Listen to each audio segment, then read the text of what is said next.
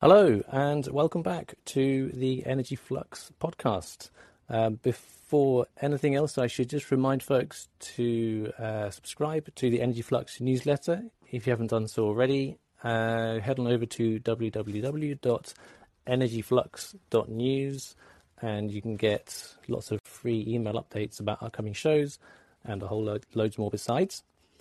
And today we are talking about emissions of methane from the oil and gas sector. Methane is an extremely potent climate warming gas with a warming potential of more than 80 times that of carbon dioxide. The oil and gas industry today is responsible for emitting more than 76 million tonnes of methane every year. To explain why this is the case and talk through the various global methane initiatives, I am delighted to be joined by Jonathan Banks, global non-profits working to further solutions to the most pressing climate issues. Jonathan, welcome to the show. Thank you, Seb. It's nice to be here. Hopefully everyone can hear me. My name's Jonathan Banks. I'm the International Director for Methane at the Clean Air Task Force, which is a nonprofit organization working to reduce global warming emissions globally and to deal with some of the biggest energy issues around the world. I focus specifically on trying to help countries come up with solutions to reduce their methane emissions. You've been measuring methane emissions in the field and trying to detect methane leaks from sites across the world. Perhaps you could talk around the scope of your work and the kind of measurements or leak detection that you've been able to detect in the field. Sure. So we have a team that works on trying to detect methane emissions using a type of technology known as optical gas imaging. And it looks like it's a camera that looks a little like an old-time VCR camera. If anyone's old enough to remember that, I am. But it is a very specialized camera that allows us to see emissions of methane. And normally methane is completely invisible. But through the use of this camera, we're able to see, leaks and intentional releases of methane around the world. Most of our work today is over the last, really year and a half has really been focused on looking at Europe and trying to show the breadth of the emissions that are going on in Europe from the oil and gas sector. And with the use of this camera, we're able to go survey sites rather quickly to see the emissions. The reason we're doing this is because methane is invisible, it's largely been ignored by policymakers as well as industry. And by using the camera, we can show just how big of a problem it is, and we can put some pressure on policymakers to act, which is what we're really trying to get is governments around the world to wake up and take action to reduce methane emissions from the oil and gas sector. Okay. Of course, this isn't a new problem. And as I said in my intro, 76 million tonnes per annum and rising. And this has been going on for decades now. Perhaps we can talk around the industry's really, frankly, very poor track record for tackling this decades-old problem. Methane's always talked as a low-hanging fruit, and it's still going unpicked after so many years, despite there being incentives stacking up in favour of being fixed. What's your view on why that's been allowed to happen? Are the incentives pointing in one direction, but progress going in reverse? It's a great question, Seb. The answer of why no one has really taken action in the past is a pretty complex question, but I'll give a few examples of what's been happening. up until relatively recently, gas leaking from the system or gas being vented or gas being flared, all of that was just basically considered part of normal business operations. There wasn't much in the way of attention being paid to how much was being leaked, how much was being vented. In many cases, companies were simply going for oil. They weren't after the natural gas. And so the natural gas was seen as a trash product, something to be gotten rid of. So that was a big issue for a long time as to why people were not really that focused on dealing with this issue.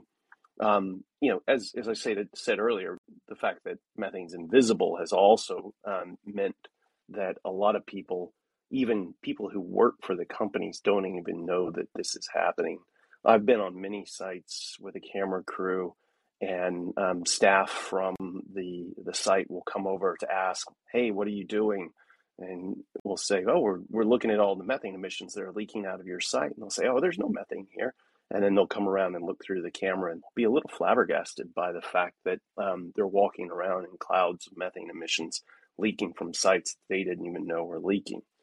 But the reasons that no one has taken really advantage of these emission reductions are pretty bizarre sometimes. When you look at companies, sometimes, actually most of the times, companies internally have a rate of return on investment. So internally to the company, if you want access to capital to do a new project, you have to pass a hurdle of a rate of return on investment internally to the company. And you compete with other teams within the company to see whether or not you can access the capital of the company. The rate of a return on investment in a methane abatement project is good. It's profitable in most cases, but it's not as good as drilling a new well or maybe building a new pipeline. Those kinds of things have a much higher rate of return on investment. So those are the ones that companies end up prioritizing. So you have an issue within the companies. They just have never prioritized this, even though it is profitable. We've seen instances where executives within companies have decided to make it a priority to deal with these emissions. And in those cases, those companies have made a tremendous amount of progress while those executives have been attentive to this issue. But in most cases, the attention within the company has not been such that it spills all the way down to the crews that are working in the fields to make sure that methane emissions are being tackled. What we've found is the only way to really overcome those kinds of barriers and the host of other barriers that exist is through regulation, where you force companies to take care of business and deal with these methane emissions. Only then have we found that companies will actually do it. The list of barriers that prevent companies from doing this is a really long one. There's some totally bizarre stories. There's a case in Texas where we were talking with a company, and we were trying to talk to them about why they weren't using the natural gas that was being flared at this site to power their equipment and their drilling rigs and things like that. Instead, they were using diesel, and they were trucking in diesel to this site to use it. And it turns out that the company that supplied the diesel was the brother-in-law of the drilling manager at that site, and he didn't want to put his brother-in-law out of business with switching over to natural gas. So there's weird barriers like this throughout the system that block companies from taking advantage of this. And so what we found is there just has to be a requirement to take care of it and do it. It helps as more and more of these technologies come online that allow us to see the methane emissions, because it becomes less of something that you can kind of hide behind.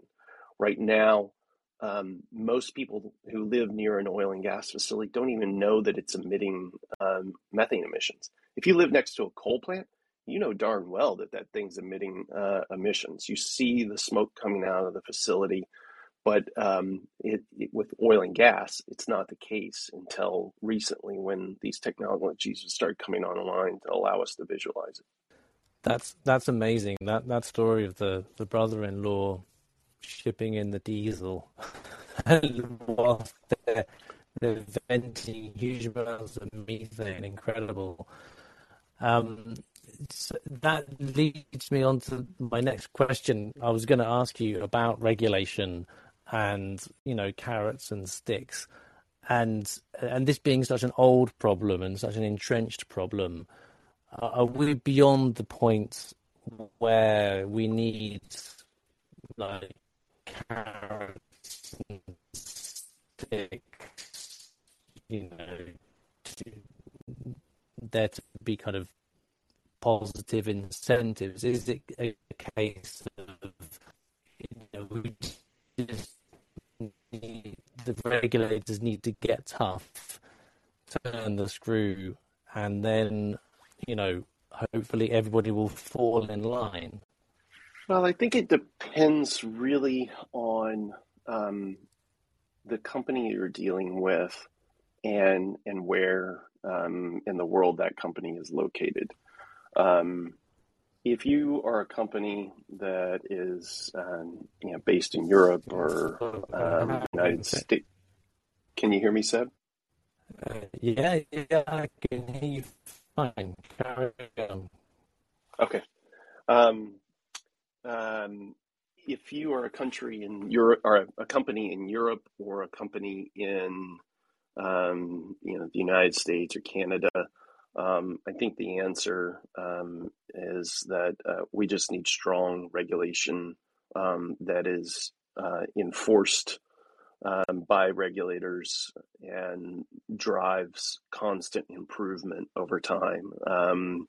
A lot of times regulators want to try to tackle a problem once and then leave it alone for 10 or 15 years. This is one of those things that we need constant improvement of increasing reductions in methane emissions to get us as close to zero as possible. In other parts of the world, I do think that there may be a role for more of the carrot, as you say, as national oil companies in some parts of the world look to try to reduce their emissions and transition to a decarbonized economy. There's likely to be a need for more creative solutions that aren't simply regulatory, that look to utilize innovative options to incentivize reductions, to drive down emissions, and to help those countries transition their economies to a decarbonized energy system. So I think it really depends, kind of on location. But what we've found is there's many, many places around the world where what we really need is clear indicators from government that action needs to happen. And that drives companies to pay a lot more attention to this.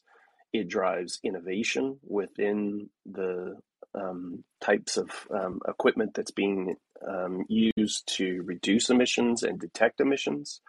And all of the attention that we've seen for methane in the last few years has really driven this kind of growth. We're seeing tremendous growth in the types of technologies to reduce emissions, as well as the types of technologies used to detect them. So this is, we're just at the very beginning of the policy actions that are taking place to address this issue. And we're seeing this kind of innovation. I expect to see a lot more as more and more countries around the world seek to drive down emissions. Okay, and there was of course a global push to address this and to drive those innovations forwards, and the oil and gas industry for its part is there making promises that now they're going to take it seriously. Now they're going to invest serious amounts of money. So we've seen the Oil and Gas Climate Initiative, the OGCI, it has an investment arm, OGCI Climate Investments, and they intend to invest, I think, a third of its $1 billion fund into methane solutions. Is this enough? Is this going to dent the problem, do you think? And do we even know what it would take to eliminate 75-80% of the oil industry's methane footprint? Well, the great thing about this issue is this isn't something where we need a whole lot of inventions and innovations. That's still going to happen, and that's going to drive down the complexity of the issue. It's going to drive down the cost of dealing with the issue. But right now, today, the technology exists to reduce emissions by roughly 75%. These are technologies and practices that are used commercially in many parts of the oil and gas industry.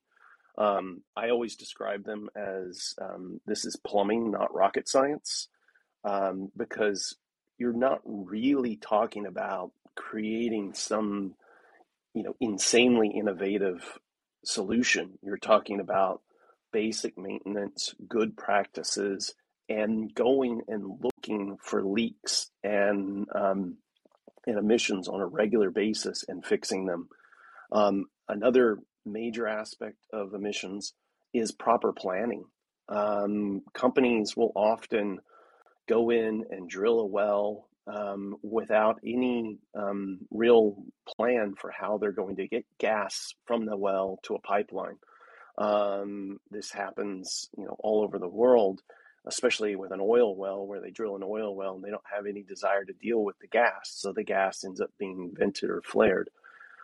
Proper planning on how these guys are going to develop their infrastructure can go a long ways also. None of this stuff requires a tremendous amount of innovation. This is stuff that everyone can do today, and there's been countless studies that have shown we can get roughly 75% emissions reduction with what we have today. As technologies develop, it's the hope that will go even lower, that we'll be able to get emission reductions much greater than a 75% reduction.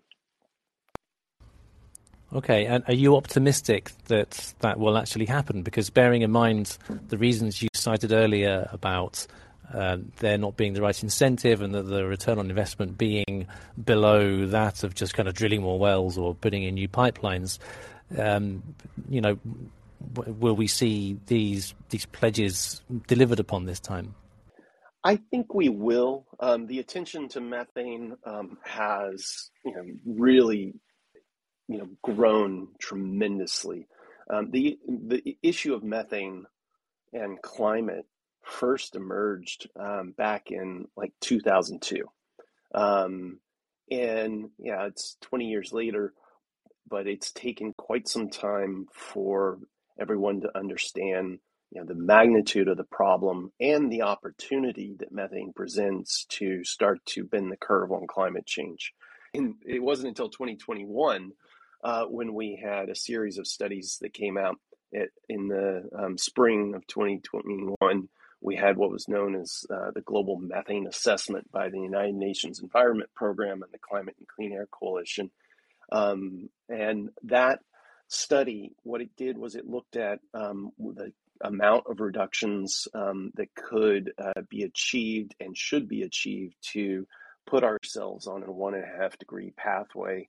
And then we also had, later on in the year, we had the UNFCCC's annual study, AR6, which is the kind of annual look at climate. And for the first time, they had a concerted focus on methane and its impact to climate. And what we saw from that was just how massive an impact methane has been having on the temperature that we're feeling. Roughly half a degree of the 1 degree of warming that we've experienced to date comes from methane emissions. And so these things have started to give countries around the world and companies around the world the focus to really dig in and address these issues, something that hasn't existed before. So, of all the climate issues that we're all dealing with, this is one that gives me, honestly, the most hope and keeps me getting up every day to go to work. I really believe that the opportunity exists here to get a real win on climate change, one that you and I will be able to see with our own eyes. If we can get roughly a 45% reduction in total methane, not just from the oil and gas sector, but if we can get roughly a 45% reduction in total methane between now and 2030, we can knock off basically zero point 0.3 degrees Celsius from the temperature change that we're expecting in just 2 decades. So that's the kind of change that people can get excited about. Climate change has a tendency to be something that's so far off in advance in the future that people have a hard time focusing on it. But this is something that allows us to see a clear win and progress. Something that human beings desperately need to be able to see is that progress in meeting our goals for climate change. So I am fairly optimistic that we can do this. It's going to take a tremendous amount of effort by companies, by governments, and by civil society to really drive this action and change. But I feel like that has begun to materialize. We have a tremendous amount of progress moving in that direction. And I'm sure we'll talk about the global methane pledge here in a little while. So I'll stop and let you ask some other questions. You could have just carried on. That is my exact next question. The global methane pledge. It launched at COP26 and it had some quite interesting signatories.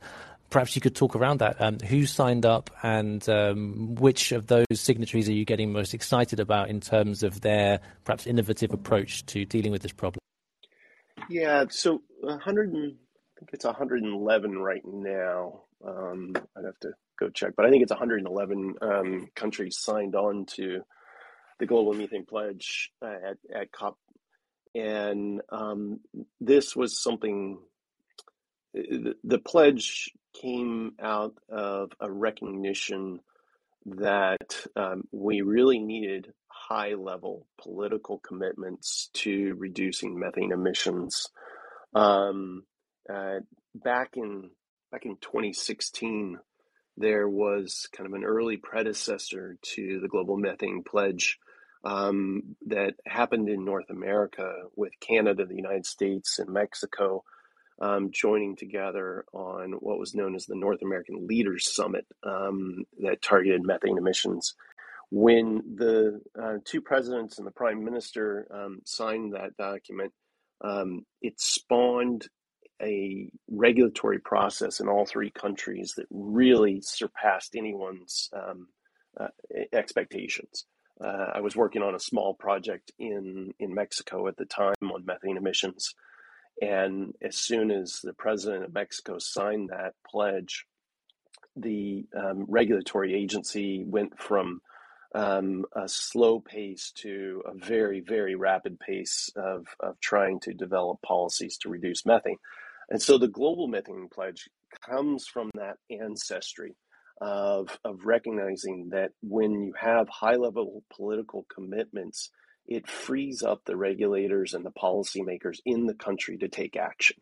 When the president says we're going to do something on climate, then the regulatory bodies within that country are liberated to start to develop policies to look at what they can do and achieve. So we had a lot of really great countries signing on, very big methane emitters signing on, some large oil and gas methane emitters, Canada, the US being two of the obvious. Nigeria was also part of the global methane pledge. You had almost all of South America sign on to the global methane pledge. A whole lot of countries in Africa, Europe, and the UK, all joining. So there was a tremendous amount of support for the global methane pledge. There's obviously gaps in that support, Russia and China being the two largest emitters that are not on the global methane pledge yet. But I still have hope that both those nations will join at some point soon. In fact, at the COP, there was a bilateral agreement between the United States and China that also contained commitments to reduce methane emissions. So that was a good early sign there. And also, Russia has made lots of noise recently about trying to reduce methane emissions itself at a climate conference held last spring, that President Biden hosted. President Putin was talking about getting a 50% reduction in methane emissions. And so there's been a lot of action and movement and talk from even Russia and China on this issue. And I think as the pressure mounts from the world to take action, I think I'm hopeful that they will eventually join on to the global methane pledge with all the other countries that are participating. Great. Yeah. Well, let's just dwell on that for a moment, because there are quite a lot of countries missing. I mean, I just did a kind of quick cross-reference, and so you mentioned Russia and China, India, Australia, Qatar, Turkmenistan, Iran, Bolivia, Algeria, and Egypt. Are all quite conspicuously absent, and these are all countries with massive gas profiles, and so they have, quite a big methane footprint to go with that. Why do you think that so many countries didn't sign on in the first instance? What are they holding out for, and what can be done to cajole them into signing up to such an obviously beneficial agreement? Well, I think in part the methane issue in many parts of the world is a relatively new issue. And so there's often a bit of capacity building that has to go into the conversation before you can talk about methane emissions reductions. One of the very first things and I work with countries around the world on this, but one of the very first things that any country says to me when we're starting to have discussions about methane mitigation policies is, we don't know how much we emit, so how can we commit to any sort of methane emission reductions? And that's a fair question. And so, but there are ways to build understanding and capacity in government ministries and agencies that deal with these issues. But those sometimes take time. So when you look at the countries that are missing from the list, sometimes it's not so much that they've said, heck no, we're not doing this, and more so that we don't really know enough about this issue right now to be able to commit. And so there's a bit of reticence when it comes to that. The other issue that comes into play with the global methane pledge is it's not just about oil and gas. It's about reducing methane emissions from all other sectors as well. And so there's often a need for a conversation, not just with the energy ministry in a country, but with the agricultural ministry and local governments that deal with waste issues and things like that. So it's an issue that requires quite a bit of to get countries to a point where they're comfortable and committed to taking action.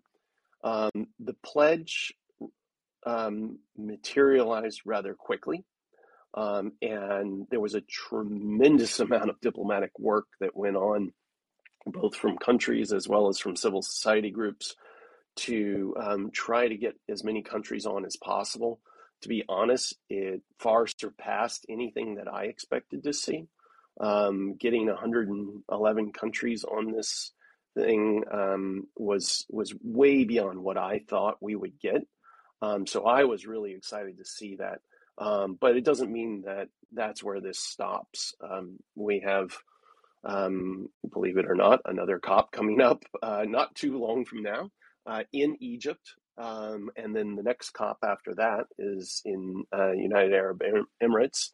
And I think because of the emissions profiles of both of those countries, and there's a unique opportunity to focus on methane emissions, especially in the oil and gas sector, and continue to raise the profile of this issue and to start to put some meat on the bones of the global methane pledge as to what this means for countries. Because as you know, the pledge was really just this high level commitment without a whole lot of detail down below it.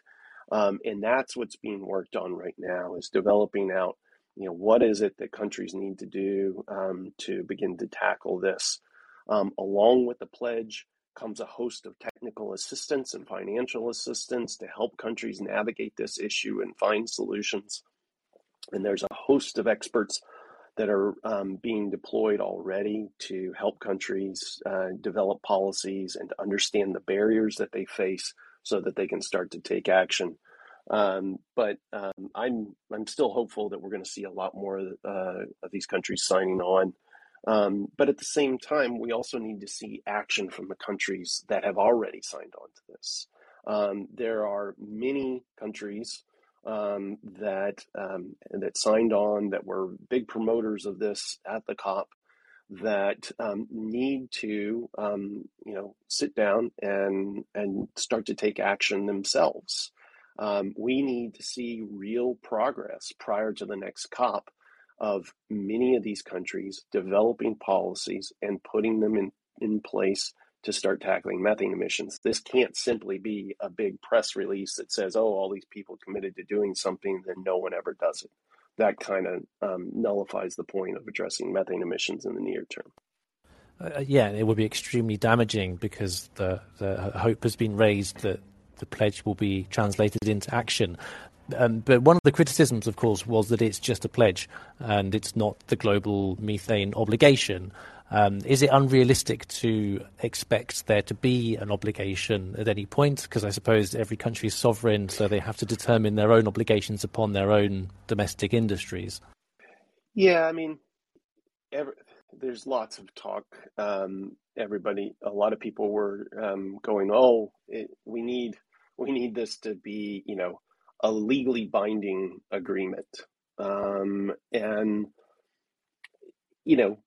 that would be wonderful if there was a legally binding agreement to reduce methane emissions. But I don't see it as an absolute critical necessity. I think there's a lot more that can be done around the global methane pledge to put real details of what each country is committing to. And I think there may be an opportunity down the road to have something that is more binding, but I don't think it's necessary. We've seen many times pledges like this that have led to real action. And at the end of the day, if you have a legally binding agreement, it still has to be implemented by the country. And it still has to, if you're going to get emission reductions, you have to have implementing policy at the national level. And we're already doing implementing policy on methane mitigation at the national level. Just last week, Colombia finalized regulations to cut methane emissions from the oil and gas sector. And Nigeria is close to finalizing policies to regulate methane emissions. We have the European Union, which has legislation that's been sent over to the Parliament to begin tackling methane emissions from the energy sector.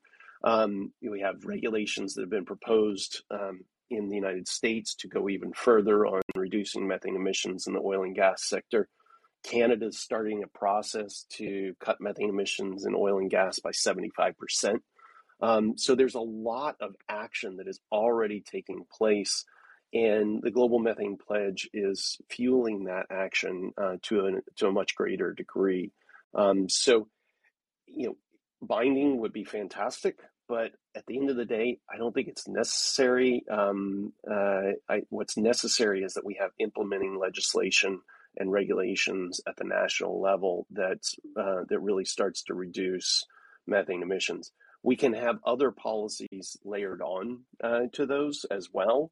There's all sorts of attention to developing policies that would bilateral agreements around reducing emissions. There's negotiations about reducing emissions of globally traded gas. So there's all sorts of things that can be layered on to get the end result that we all want. Right. I guess at some point there has to be some teeth, though.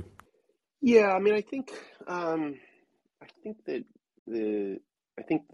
well, first of all, the regulations at a country level have to have teeth. They have to be, actionable regulations to cut methane emissions. But I think when you look at, countries that haven't joined or large emitting countries, that those positions will become increasingly untenable.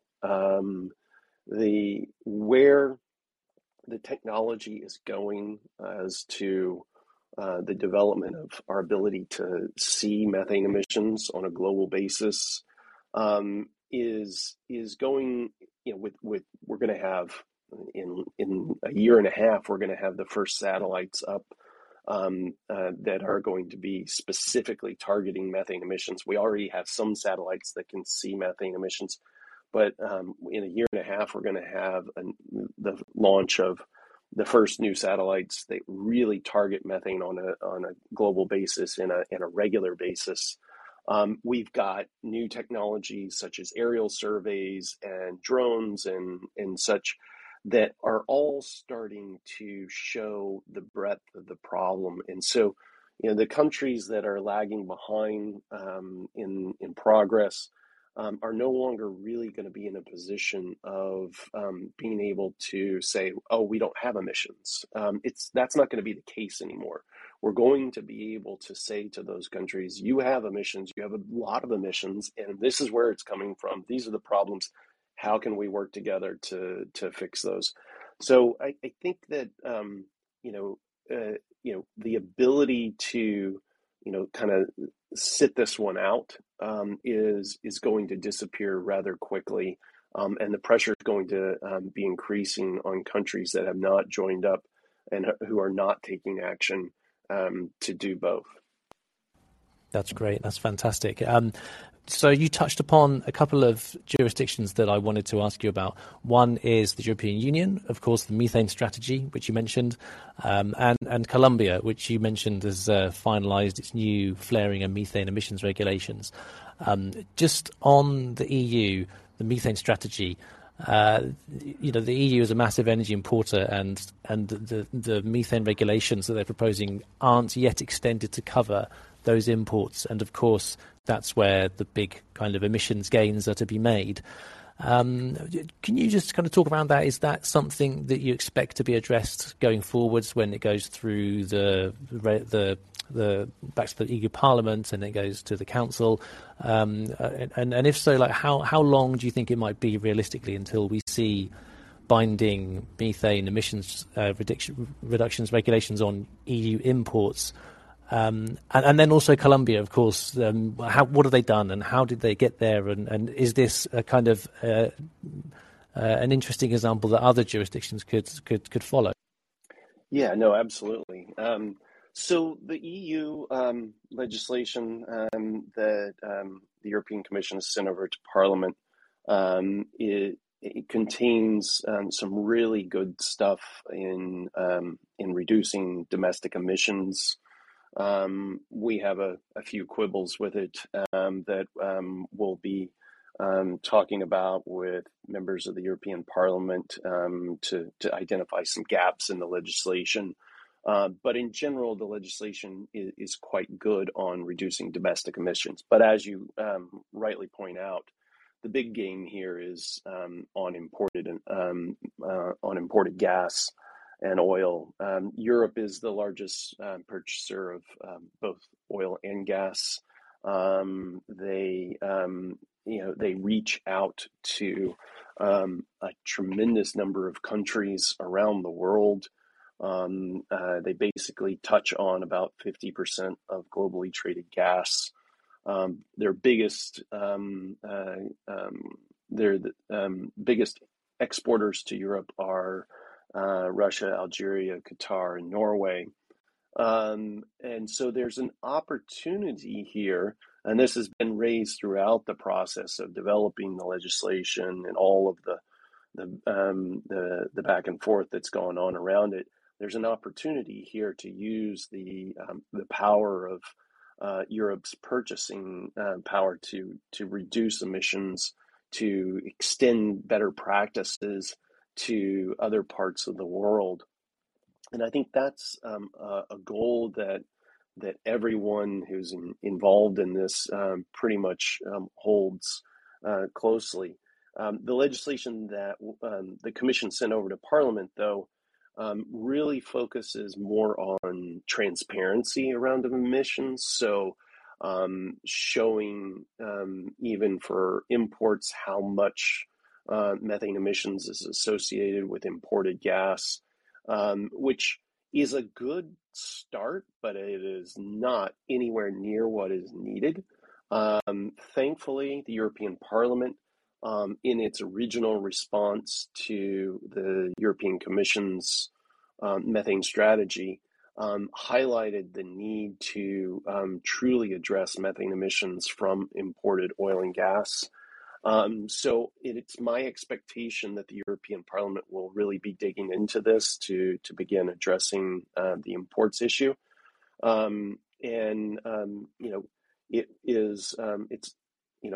The timeline for this is, the Parliament and the Council will probably be looking at this most of this year. It'll most likely spill into next year before we might see final decisions by Parliament and Council. But it's my expectation that hopefully in the first quarter of 2023, we would have some final decisions from Europe on this issue. But the timelines can be delayed. But right now, that's our expectation.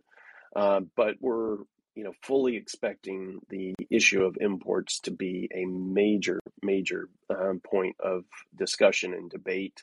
But we think that there's a real opportunity here to leverage Europe's purchasing power to drive down emission reductions on a global scale. Moving on to Colombia. Colombia has been a very active participant in a number of different forums around the world, global forums around the world that have been elevating understanding of emission sources and solutions, and piloting a variety of solutions for many years. They've been an active participant of the Global Methane Initiative. They've been active participants in the Climate and Clean Air Coalition. Both institutions are really focused on reducing methane emissions, not just from the oil and gas sector, but from other sectors as well. And Colombia has been really active in this space. So you had a really you had a bit more of a built up capacity in the country on this issue. Starting back in about 2018, the Energy Ministry in Colombia started exploring pathways to reducing methane emissions in the oil and gas sector. There was a series of workshops and research pieces that were put together to delve into what they currently knew about emissions, what could be done about them, a scan of the best practices and regulations from around the world to look at what they could learn from those. There were workshops that brought in, regulators from other parts of the world who'd already been addressing these issues. And so there was a host of capacity building that eventually led to the development of methane regulations.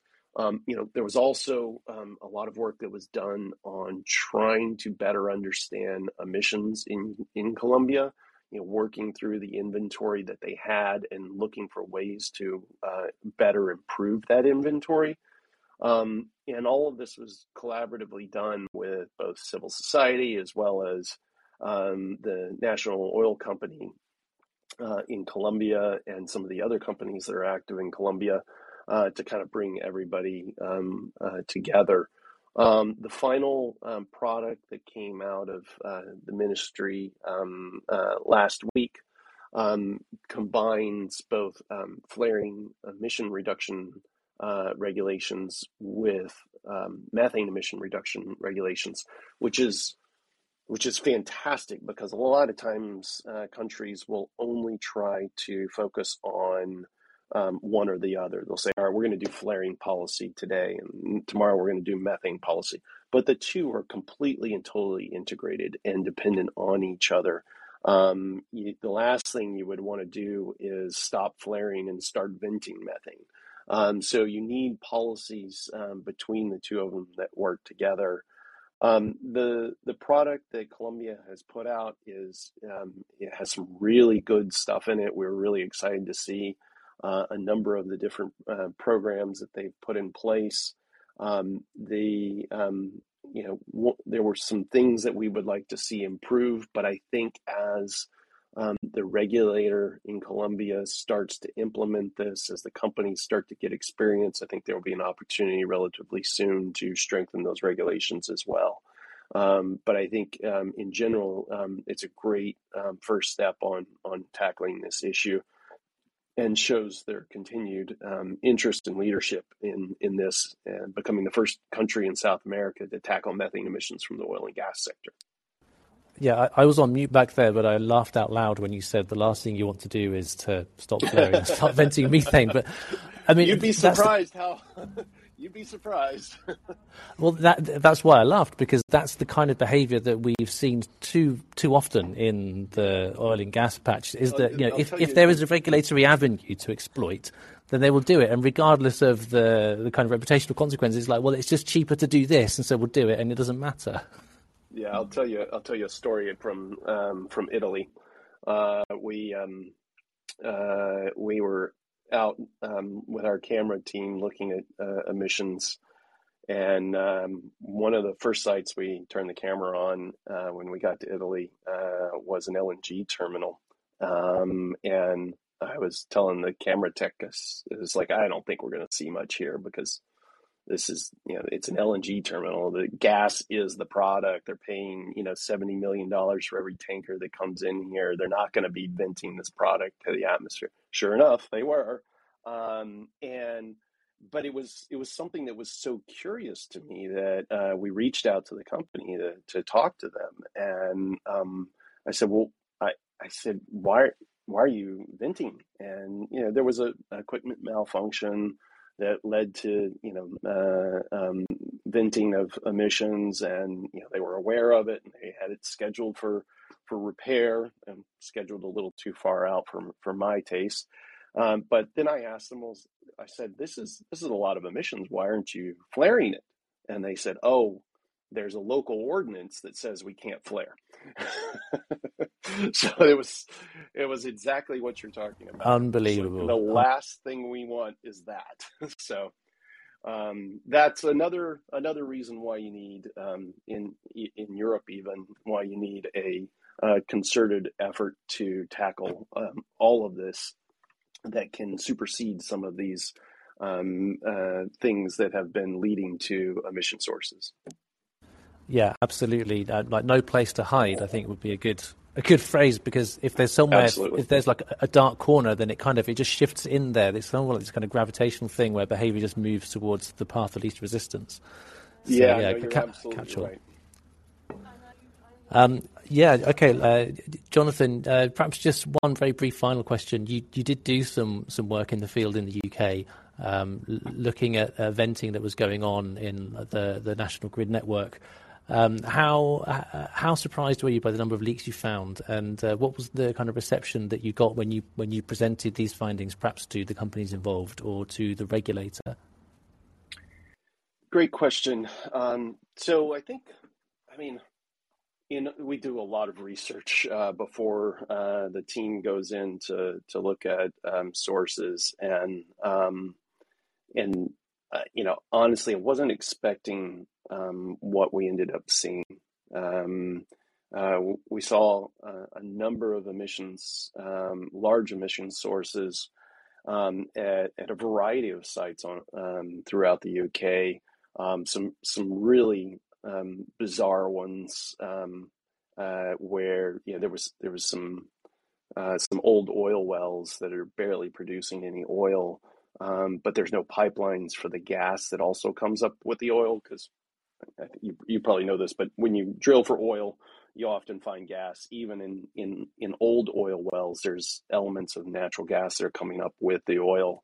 But these sites never had gas pipelines to collect the gas, and so the gas is simply vented. And all of this, everything that we saw is basically permitted.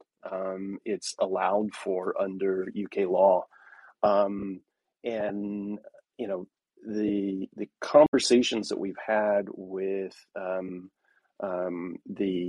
companies have been,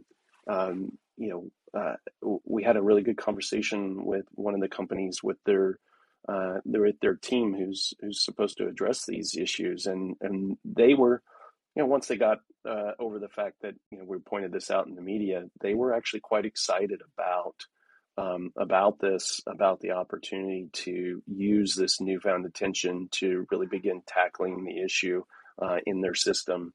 From the regulator perspective, I think one of the biggest problems in the UK from that side is that you have, five, six, I'd have to count them up again, maybe even seven different entities that have some role in addressing methane emissions in the oil and gas sector. You have divisions between offshore and onshore. You have permits divisions. You have environmental divisions. You have a host of other entities that have some role to play in this. And there's going to need to be a concerted effort by the government to coordinate all of those entities into one effort to address methane emissions, because you can't simply go and develop policies in all of those different places to try to do this. It needs to be something that brings together all of the aspects of the UK government that have an issue to address here, so that you can have one unique policy to really begin leveraging emission reductions. But that policy does not exist. The standards that exist in the UK are very much behind the times of where methane mitigation policy is. And it is something that we're hoping the government will seek to rectify. Earlier, I talked about the need to see progress going into the next COP. I would say the UK is one of those places, despite it not being one of the greatest emitters of methane emissions. It's definitely one of those places politically that we have to see action happening. We have to see movement before the next COP that the UK is going to begin addressing this. But it needs to be really a cross-government effort to bring together all of those agencies. Otherwise, it's going to be quite a pain to try to navigate each one of those individually. Yeah, having written extensively and covered UK energy policy and done some Westminster beat reporting, I can categorically affirm that the government works in silos, and it's incredible. Like, even within departments, sometimes you can't get teams to talk to each other. So I understand what you're talking about there. I'm seeing signs that that's starting to change, so that's really exciting too. Fantastic. That's great. Jonathan, it's been a real revelation, and we've gone way over time, but that's because there's so much to say, and so thank you for taking the time and sharing all of your expertise. And maybe we can revisit this at some point in the future and talk about all the amazing progress that's been made on the topic of methane. Thanks again. My pleasure, and thank you for your interest in this issue and bringing all these issues out. That's really great. Brilliant. Okay, and thanks everybody for listening, and tune in this time next week for the next edition of the Energy Flux podcast. Many thanks.